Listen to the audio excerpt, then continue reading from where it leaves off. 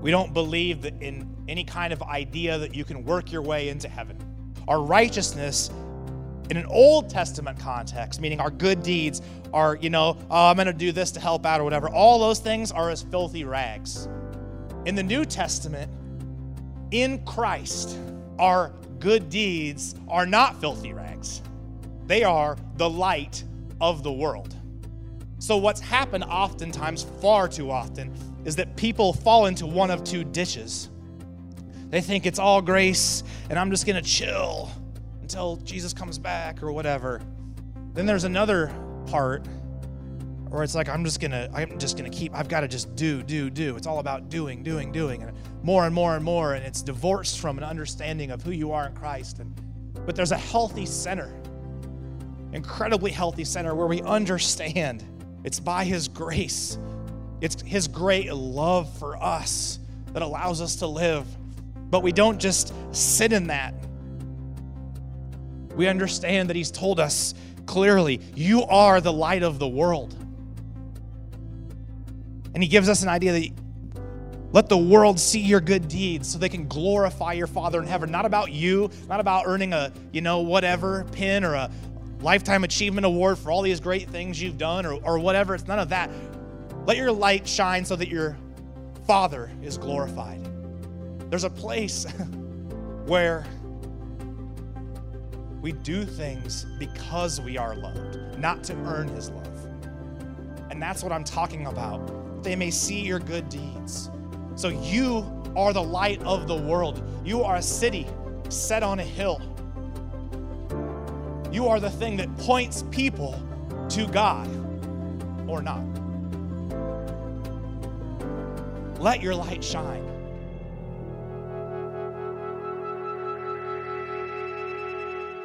I'm aware of the fact that my present physique doesn't exactly scream basketball player. But believe it or not, for about 2 decades, I played basketball, a ton. And I was pretty good, but my strategy, which I would highly recommend in lots of areas of life, was I always tried to attach myself to guys that were better than me. And I played a lot of pickup ball, and you kind of don't have a choice necessarily, who ends up on your team and pickup games. But I also played in a lot of leagues and tournaments where you could win money, and 3-on-3 tournaments where you could win money and prizes. And so, again, I always tried to make sure that if I was putting together a team for a tournament or a league or a 3-on-3, my strategy was always I wanted to be the worst player on my own team. Because I felt like if I'm the worst player on my team, we have a pretty good chance of doing really well, and generally speaking, my teams did. It was great. So I had a lot of friends who were way better at basketball than I was. I had one particular friend who I'd known since high school, who was an outstanding athlete in high school in multiple sports, and really had college scholarship offers in multiple sports. But he chose to go to college to play basketball, and he went to a Division II school that was really good. And did very well there. And then his senior year of college, he actually led the entire nation, all classes, whether it's Division I, II, lower levels, all of those classes. He led the entire nation in three-point field goal percentage. He shot 54% for the season from the three-point line. And what made it even crazier is he's 6'7". And so that's a tough, basketball, that's a really tough matchup. He was a very, very good player, and he didn't just shoot the three-pointer. He was good at everything else. And so when he came back from school, I was like, hey, let's start playing some, basketball together. We were really tight, so we did. We played in lots of leagues. We played in lots of 5-on-5 tournaments together. But we did a lot of 3-on-3 tournaments together as well. And there was one particular 3-on-3 tournament that we were playing in that I want to tell you a brief story about. But before I do, I just want to explain something that always drove me a little bit nuts about him. Is if you've ever watched sports, I don't care what it is, oftentimes you'll hear commentators talk about an athlete as just what they do is sort of effortless.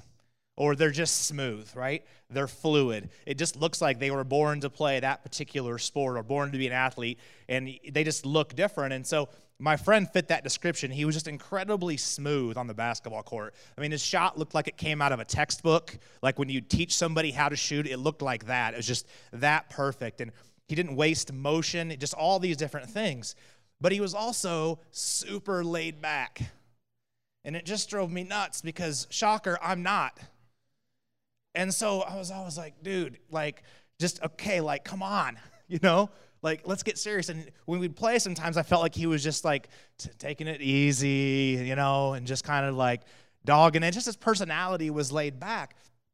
But he was one of maybe the only people I've ever known in any sport that I've ever played that he played way better, and he was good as it was, but he played way better when he got mad. Most people in athletics don't play better when they get mad.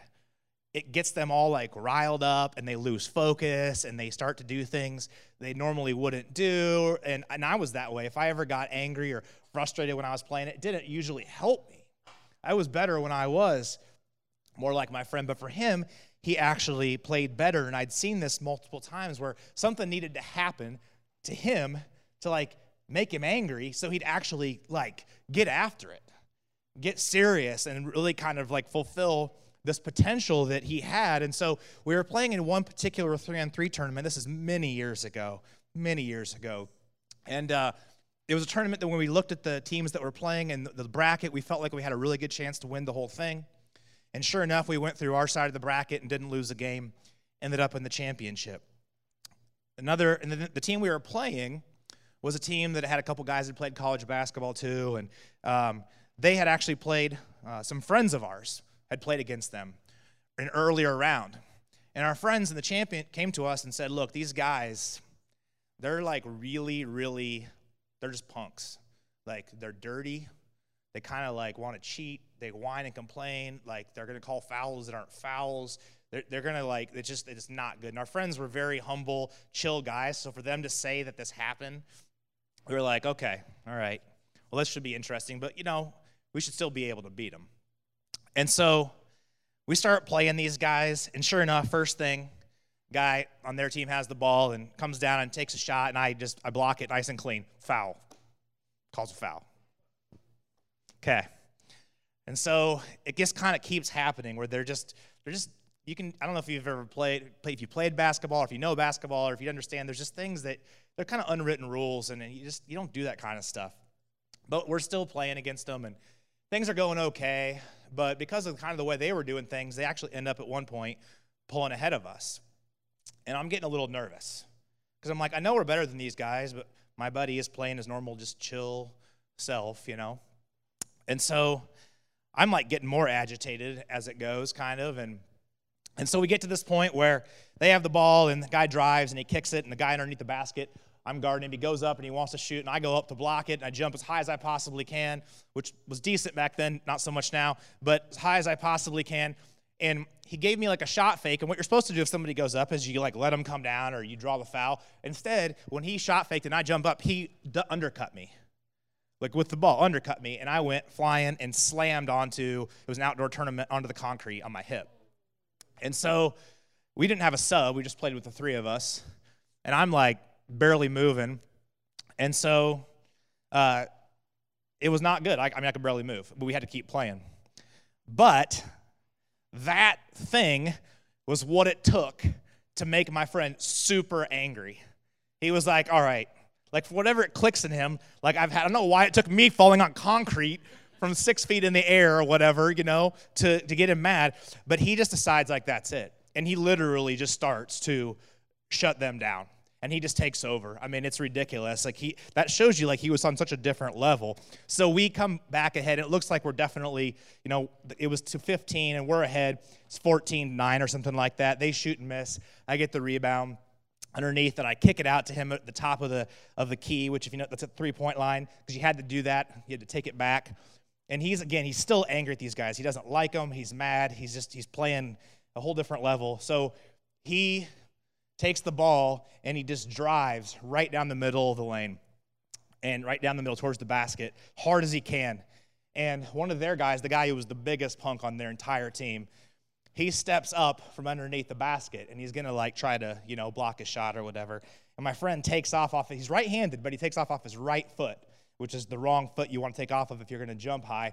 But he takes off his right foot as he gets close to the basket, and the guy steps up, and with his left hand, he just absolutely just hammers it right in the guy's face. And as he does it with so much force that the whole basket came down. And he just pulls it, like, basically right on top of this guy. It's like the best, most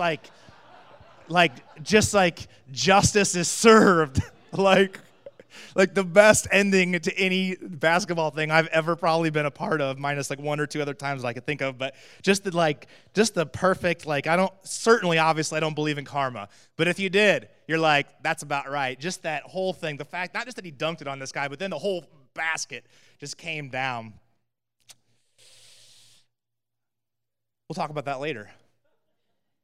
So we're in this series, as Jordan said, that we've been in for the past 3 weeks on the 8 different I am statements that Jesus made. And we're going to get into one today here in just a second, but a couple things before we do so. I've said this before, and I want to say it again. You can't understand the New Testament without the Old Testament. You can't. You cannot understand. You cannot experience the depth and the richness and the beauty and really a lot of what Jesus was saying without understanding the Old Testament. It's kind of in vogue right now to neglect the Old Testament or not worry about it, or, just to read the New Testament only. And you can do that, I guess, but you're just going to miss so much, and you're just not going to understand a lot of things. And so I'd encourage you not to just focus only on the New Testament, but to read the Old Testament and start to understand how all these things are linked together. If you look at the words that Jesus spoke, the words that we see in the red in Matthew, Mark, Luke, and John, there's a large percentage of those things that he said where he's actually quoting the Old Testament. Even on the cross, he made 7 particular statements, and in multiple of those statements, he's actually quoting David from the Psalms. These aren't original things that Jesus even said. He's borrowing from the Old Testament to provide language for what he was going through. So it's important, and I'm going to show you this today, that it's not possible to understand the New Testament without the Old Testament. Along those lines, I also want to encourage you that the Bible was written a certain way, and it was meant to be taken in, especially letters that are written, the epistles in the New Testament, and among other things, but it was meant to be taken in large chunks. It was meant to be digested and sort of taken in as a whole. I like what N.T. Wright, the biblical scholar, says. He says that it's meant to be listened to as a symphony. So I'll give you an example of what I mean. If I wrote you a lengthy letter or an email, and I titled it whatever it might be titled, how many of you would open the email, scan halfway down, pick out one sentence that I wrote, then close it? Then the next day, maybe you read another random sentence, and the next day, another random sentence. You wouldn't do that. You're going to take the thing in its entirety so you can get a grasp and an understanding of all that I'm trying to communicate. The problem is a lot of scriptural reading in 2021, Western Christianity has devolved into daily devotions that have one scripture. That's it, and it's isolated. I'm not saying you shouldn't do that once in a while, but I'm saying if you're not consistently reading large chunks of scripture, I would encourage you to do that. You get a feel for what's going on. You get a better sense of what the author is trying to communicate, what God's trying to say through those things. So you can't understand the New Testament in full without the Old Testament, and it's important that we take in large chunks of scripture at a time. Don't worry about whether you understand or retain every single part of it. Just take it in and just let it marinate inside of you. It's so important. I say that because today, both of those things I say, because today we're literally in the next, not long, 15 minutes or less even, we're going to go from Genesis through Revelation. And you'll see why what I just said is true and it's so important. I usually don't like to do this, but I'm going to give you the I am statement that I'm talking about right away. I usually like to wait a while until I kind of even reveal what the message is about. But I will tell you up front, because it's important with where we're going, that the I am statement that we're focusing on today is where Jesus says, I am the light of the world. I am the light of the world. So let's start in the beginning. literally, in the beginning. And this is part 1 of In the Beginning. If you're taking notes today, I've laid these out in such a way that it's really linear, which I don't always do, but I would encourage you to just jot these down because a lot of them are short. So In the Beginning, part 1. This is Genesis 1 through 5, this creation poem. And it says, in the beginning, God created the heavens and the earth. Now the earth was formless and empty. Darkness was over the surface of the deep, and the Spirit of God was hovering over the waters. And God said, let there be light. And there was light. God saw that the light was good, and he separated the light from the darkness.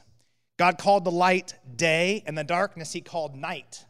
And there was evening and there was morning the first day. The introduction to the biblical narrative, 66 books, the first 5 verses, in the beginning, God,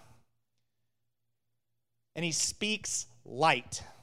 It was formless and void, and the first thing that he does is let there be light, and the light was good. So we see light right away as something that is related to God and the goodness of God and who God is.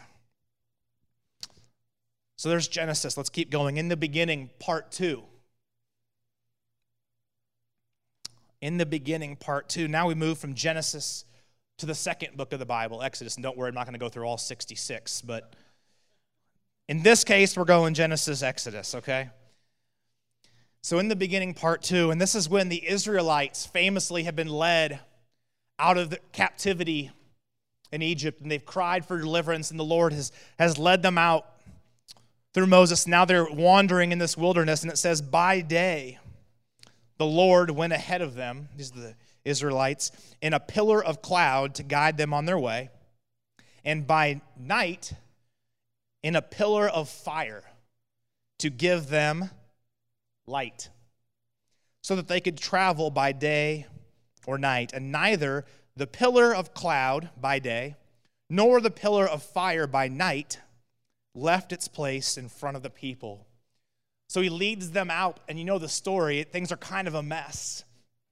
And among the many miraculous things that he continually did for the Israelites, one of them was a constant presence, a constant miracle, if you will, that wherever they went during the day, there was this pillar of cloud, and it was a constant reminder that the presence of God was with them. And then when it would get dark, I don't know how it looked, if it switched, I don't know how that looked, but then a pillar of fire, right, would show up. And that would be the light that would remove fear from the night for the Israelites. There's many different things, obviously, if you know anything about like wilderness or camping or those types of things, that a fire does for you at night. So God shows up in this fire to give them light, to guide them, to remind them constantly of his presence, his care for them, the promises he's made to them. So in the beginning, part 1, Genesis. In the beginning, part 2, Exodus. Now we're going to skip way ahead to John's Gospel, the New Testament. This is, if I had to rank my top 3 favorite passages of the entire Bible, John's introduction to his Gospel is right up there. And this is Jesus as the light, part 1, okay? So now we're going to show how John is referencing and referring back to Old Testament, and he's also talking about Jesus as well. So you'll notice here in John 1 that John literally borrows language from the creation narrative, from Genesis 1. He says it like this in John 1 through 5. In the beginning. Well, what does that sound like? Genesis 1:1. In the beginning. So in the beginning was the Word, and he's referring to Jesus, not the Bible. In the beginning was the Word, and the Word was with God, and the Word was God. So right away, John is making a claim, a strong claim, to the deity of Jesus. In the beginning, he's reminding his readers of Genesis, when the earth was still formless and void and the Spirit of God was hovering over the waters. In the beginning was Jesus, and Jesus was with God, and Jesus was God. So he's borrowing. He was with God in the beginning. Through him all things were made. Without him nothing was made that has been made. And here we go.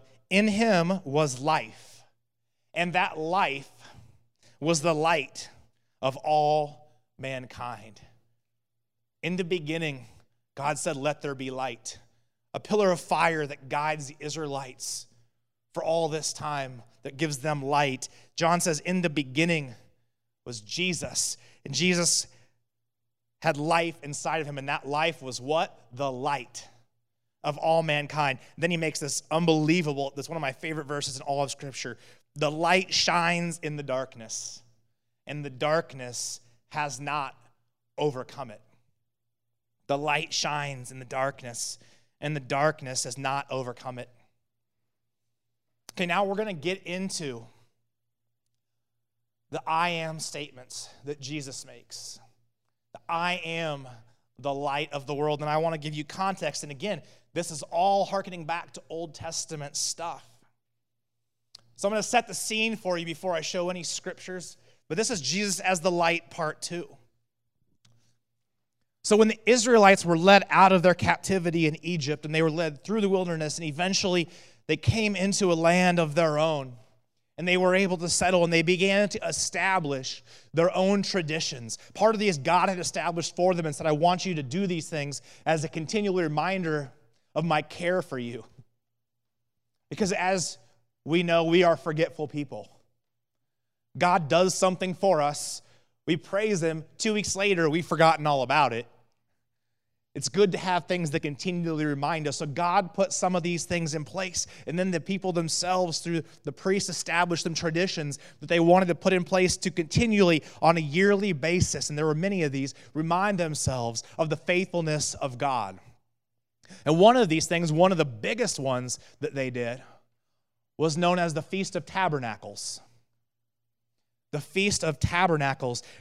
This was a celebration where they specifically remembered their time in the wilderness and thanked God for guiding them. During the Feast of Tabernacles, this is where, in just a second here, Jesus is hanging out. This is the scene. This great feast that's remembering this time in the wilderness where God was faithful to them. This is where John 7, John 8, and then a little bit of the beginning of John 9 takes place. So this is where Jesus is at. This is where he's doing some teaching. This is where he's hanging out. This is where he's dialoguing with Pharisees. He's teaching his disciples. He's doing all these things while this festival is going on. Now, there's an irony here, a great irony that's beautiful, which is the Feast of the Tabernacles was actually a celebration that mostly had to do with light. And the primary ceremony that took place during the Feast of the Tabernacles was the illumination of the temple. Now, the tabernacle, if you know anything about it from an Old Testament standpoint, is where the very presence of God essentially was housed. The Shekinah glory, which is light, powerful stuff. And this was the illumination of the temple, the presence of the glory of God, this light that shines. And this illumination of the temple ceremony involved the ritual lighting of 4 golden oil-fed lamps. And this was in the main court area they would light these. Now, when I say, 4 golden oil-fed lamps, I'm not talking about like your table-side lamps on your nightstand, right? These lamps were huge candelabras. They were 75 feet high each. I mean, these were big. And they would, feed these things with oil, and they would light them at night, all 4 of them. And of course, it was to remind the people of the pillar of fire that had guided Israel in their wilderness journey. And all night long, they would keep them lit. And history tells us that They were so bright, they were so big and so bright that they literally illuminated the entire city from 4 lamps. And when this would happen, in celebration and anticipation, all of the holiest men in Israel would dance and sing songs of praise and joy before the Lord, sort of like David did when he was ushering back the Ark, the covenant. This festival was a reminder to the people of Israel, not just of God's faithfulness in the past, in the way that he spoke light into creation, then guided them by light, but also that he'd promised to send a light. There's all kinds of Old Testament prophecies that I didn't have time to get into today that use the metaphor of light for the Messiah. On the people living in a land of great darkness, a light has shined. Just one among many. So this was a promise for this future light that was coming, that God had promised to send a light to a sin-darkened world. God promised to send a Messiah to restore Israel's glory, to release them from bondage, to bring them into joy.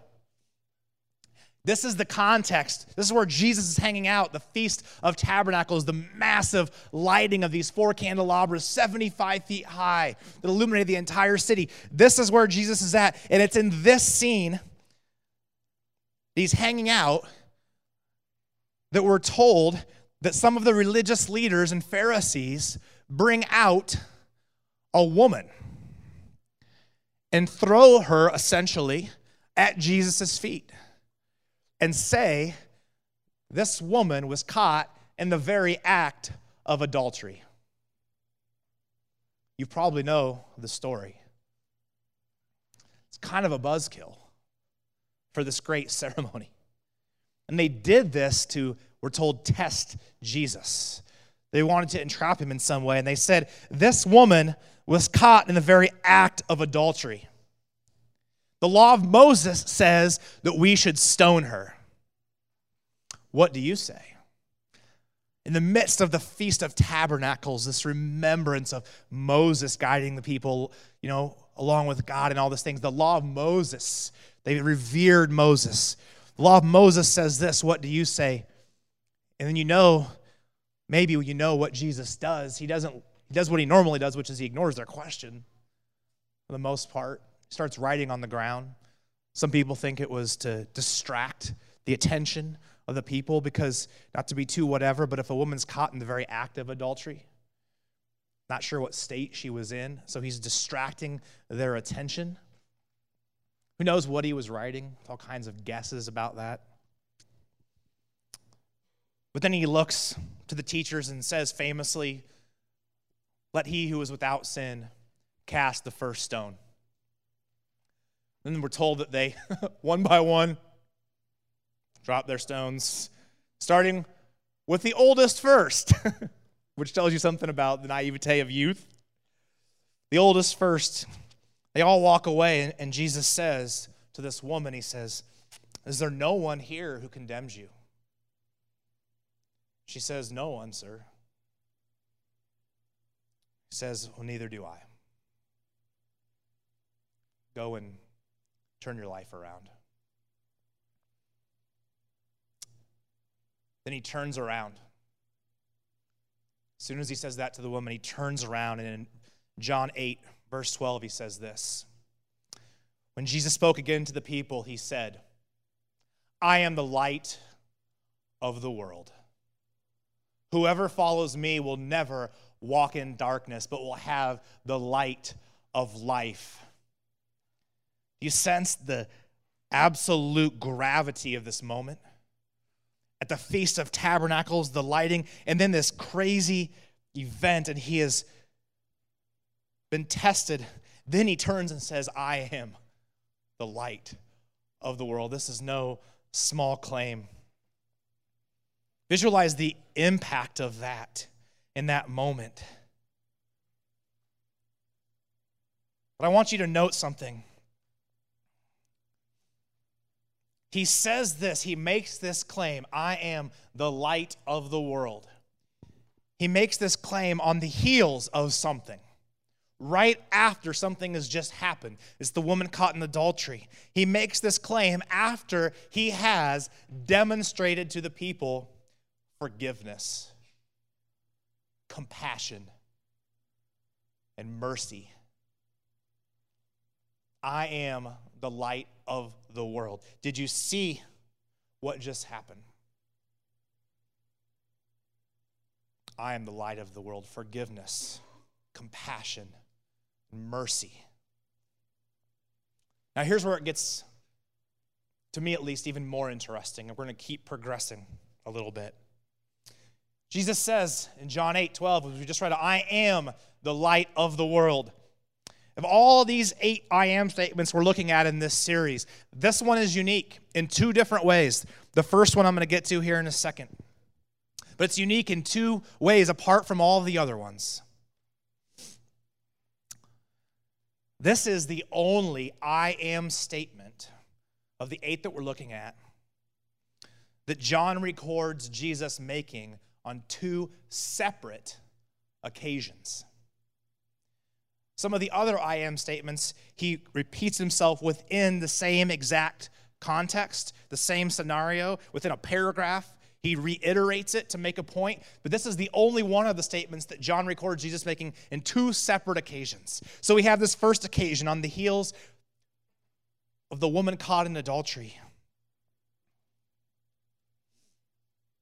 Let's talk about the next one. This is Jesus as the light, part 3. The next one comes literally 1 chapter later. You could refrain from putting the verse on the screen for a second. I want to give a little bit of context for this one too. So keep in mind that Jesus has had this woman brought to him. Compassion, forgiveness, and mercy. I am the light of the world.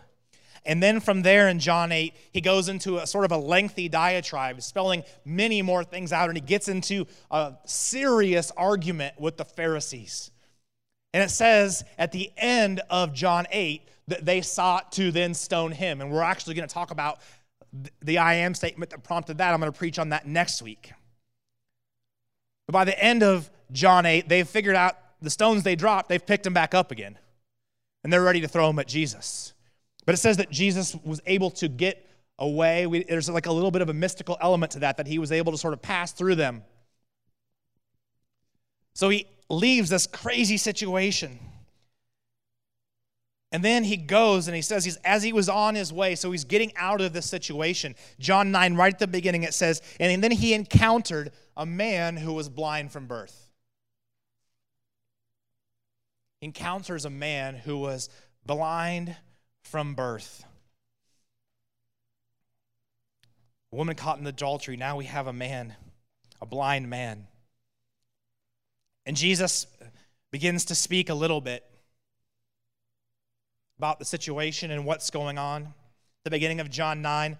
And then in John 9:5, he repeats the claim that he had made. We don't know exactly how much earlier, but he repeats the claim that he had made earlier. In John 9:5, he says this, while I am in the world, I am the light of the world. And then if you know the story, or if you don't, I'd really encourage you to read it. John 8 and 9 are just powerful back-to-back chapters. John 9:25 is where the blind man says, I don't know who this guy is. One thing I do know, once was blind, now I see. That's where that story comes from. So Jesus says, while I am in the world, I am the light of the world. He re-ups his claim. He doubles down, so to speak. And then, as soon as he says that, he proceeds to heal the man. He gives the man who had never seen sight. It's one of those weird stories where we're told that he spits in the dirt and makes some mud, puts it on the guy's eyes. You're like, did you really have to do that? Kind of a germaphobe. The spit and dirt in my eye, I'm not, But Jesus makes this claim, while I'm in the world, I am the light of the world, then he heals the man. So with the woman caught in adultery, forgiveness, compassion, and mercy, I am the light of the world. The man born blind, I am the light of the world, compassion, mercy, healing. I don't think those are accidental.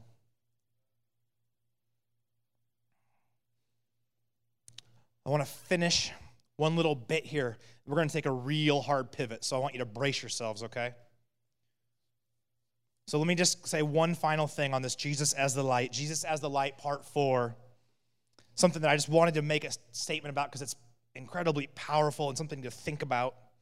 This is in Revelation 22, the vision of the New Jerusalem that John has, where he articulates as best he can, it seems at least, what it's going to look like for those who inherit eternal life. I love this so much. Revelation 22:5, Jesus, this is John writing, he says, there will be no more night. It says, they will not need the light of a lamp or the light of the sun, for the Lord God will give them light. Some translations say that the Lord will be their light, and they will reign forever and ever. In the beginning, God said, let there be light. And at the end and for all of eternity, that light will still be shining. And that's a promise. Here's the hard pivot. I said there were two things that made this I am statement unique. The first is it's the only one John records Jesus making on two totally separate occasions. The second thing that makes it unique, and I want you to adjust your brains here for a second, is, you can go ahead and put this on the screen, this is the only thing Jesus said about himself that he also said about us. It's the only thing, all that context I just gave you, all those scenarios, this is the only thing that Jesus said about himself that he also says about you. Those of us who believe, who follow. Let's talk about us as the light for a second. Matthew 5, the Sermon on the Mount, right at the beginning, is when Jesus says this. 5:14 through 16, he just comes right out. You are the light of the world. A town built on a hill cannot be hidden. Neither do people light a lamp and put it under a bowl. Instead, they put it on its stand, and it gives light to everyone in the house. Then he helps us out a little bit. Doesn't just make it super abstract, which he did a lot of times. You're like, what's that exactly mean? He says this, in the same way, let your light shine before others, that they may see your good deeds and glorify your Father in heaven. I think you know me well enough to know, you know Pastor Jordan well enough to know, heard us preach enough times, I think, that we don't believe that in any kind of idea that you can work your way into heaven. That you can do enough good things to somehow get there. That is what a large percentage of people believe today, including a large percentage of people who identify themselves as evangelical Christians. They believe that if you just do enough good stuff, you can get into heaven. We know that is absurd. It's not true. It's not biblical. We don't believe that. It's not how it works, right? It is the grace of God, right? Not of works, so that nobody can boast, right? Us by ourselves, apart from God, our righteousness, Old Testament says, again, Old Testament stuff, our righteousness in an Old Testament context, meaning our good deeds are, I'm going to do this to help out or whatever. All those things are as filthy rags. That's Old Testament. In the New Testament, in Christ, our good deeds are not filthy rags. They are the light of the world. So what's happened oftentimes, far too often, is that people fall into one of two ditches. They think it's all grace, and I'm just going to chill until Jesus comes back or whatever. Do what I want. I'm good. Because I believe. I wouldn't do that. Then there's another part where it's like, I'm just gonna keep, I've got to just do. It's all about doing, and more and more and more, and it's divorced from an understanding of who you are in Christ, and it's all born out of human effort. I wouldn't go there either. But there's a healthy center, incredibly healthy center, where we understand that it is by his grace that we can do anything, breathe. I mean, it's by his grace. It's his great love for us that allows us to live. But we don't just sit in that. We understand that he's told us clearly, you are the light of the world. And he gives us an idea that let the world see your good deeds so they can glorify your Father in heaven. Not about you, not about earning a, whatever, pin or a lifetime achievement award for all these great things you've done or whatever. It's none of that. Let your light shine so that your Father is glorified. There's a place where we do things because we are loved, not to earn his love. And that's what I'm talking about, that they may see your good deeds. So you are the light of the world. You are a city set on a hill. You are the thing that points people to God or not. Let your light shine. It's no small thing. Paul re-emphasizes this, and this is about where we're going to kind of sort of finish here. Paul speaks to this in Ephesians chapter 4. He starts off at verse 1, and then we're going to do verse 1 and then down to 17 and 24. And I'm going to kind of just break this down as we go. Paul says at the beginning, Ephesians 4:1, he says this, I urge you to live a life worthy of the calling you've received. What's the calling you received? Well, first of all, it's Jesus saying, come and follow. Be my disciple, follow my path, walk in my footsteps, abide in me. And you are the light of the world. Urge you to live a life worthy of the calling you've received. So I tell you this and insist on it in the Lord, that you must no longer live as the Gentiles do, in the futility of their thinking. They are darkened in their understanding and separated from the life of God because of the ignorance that is in them due to what? The hardening of their hearts. I think we understand that a little bit, but this is where it gets interesting to me. Having lost all sensitivity. If you look up that word, if you understand that word in the Greek, sensitivity, what that word has is really deep connotation to it. Having lost all sensitivity, we understand a little bit, but what it actually is in the Greek is it's this deep level of callousness. To become callous or to cease to feel pain is what that word means. So it's sensitivity isn't a bad translation, don't get me wrong, but saying having lost the ability to feel pain. And he's not talking about our own pain. He's talking about the pain of others. Having become calloused, hard-hearted, withdrawn, inward. Cease to feel pain, cease to be moved. Having lost all sensitivity, there's so much here.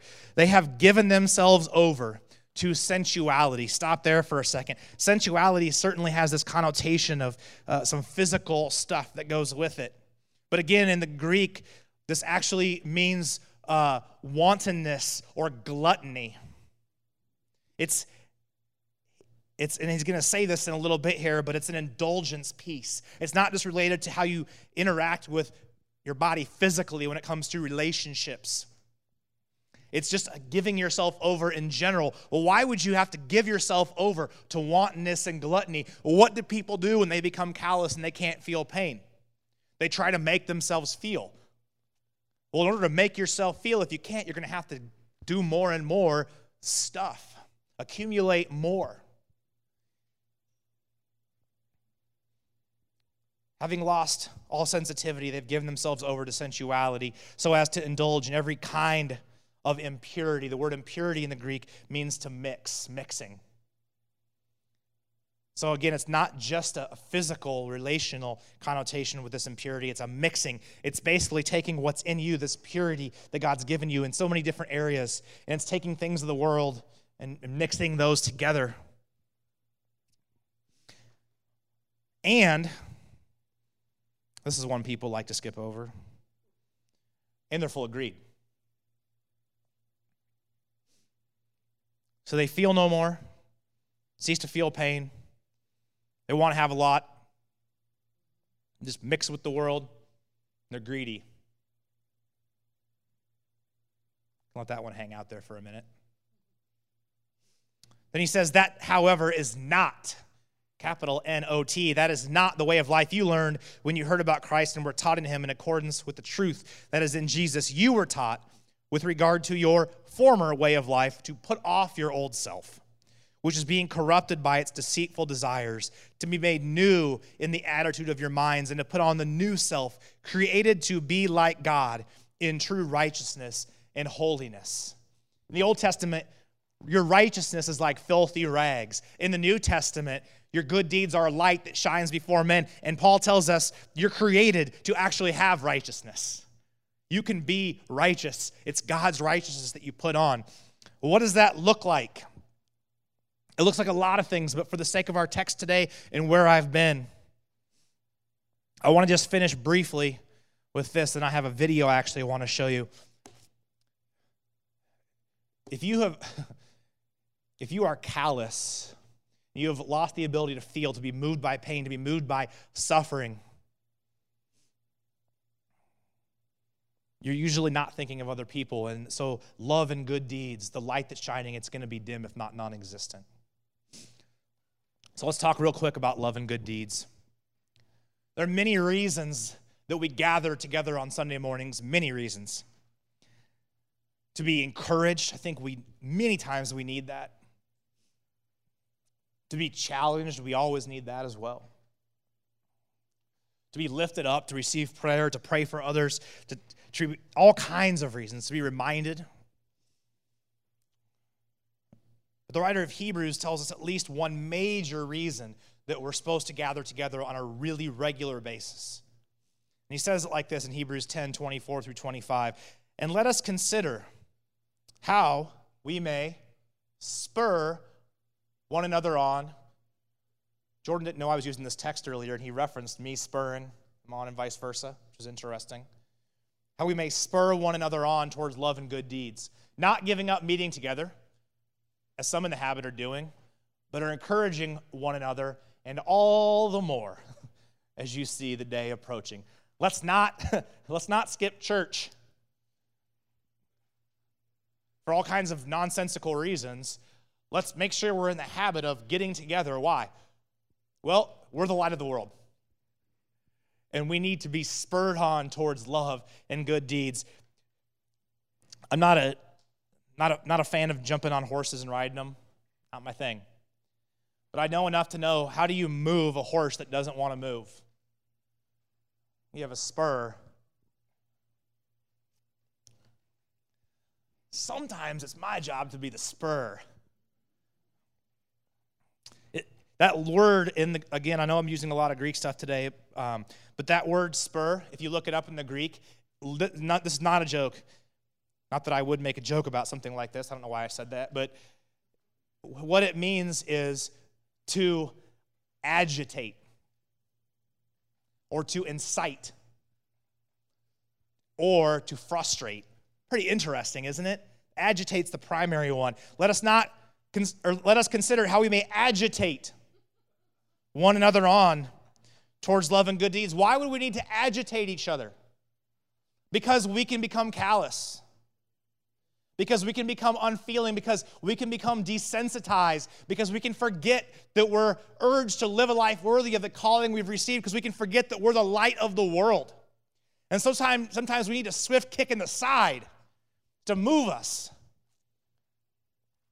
I love that my friend was so chill and smooth in the way that he played sports.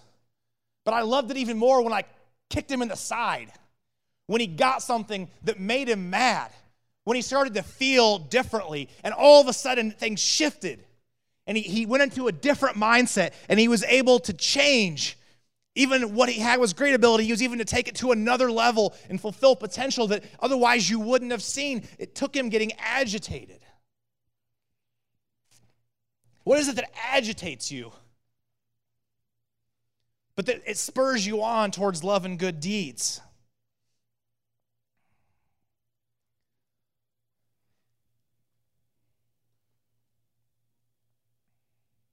It says all the more as you see the day approaching. I think we could all agree that right now we need it all the more to be spurred on, to be encouraged, to be agitated, to be kicked in the side if need be, to have a bucket of cold water thrown on our face, to wake up. The world needs light. It needs the light of Jesus that's manifest, not in so many ways that people think they're supposed to show, and there's a whole other sermon, I'll stay away from that, but that manifests itself through the good deeds of forgiveness, compassion, of mercy, of healing. Basically the entire opposite of all social media. Forgiveness, compassion, mercy, and healing. Those are the things we're looking for.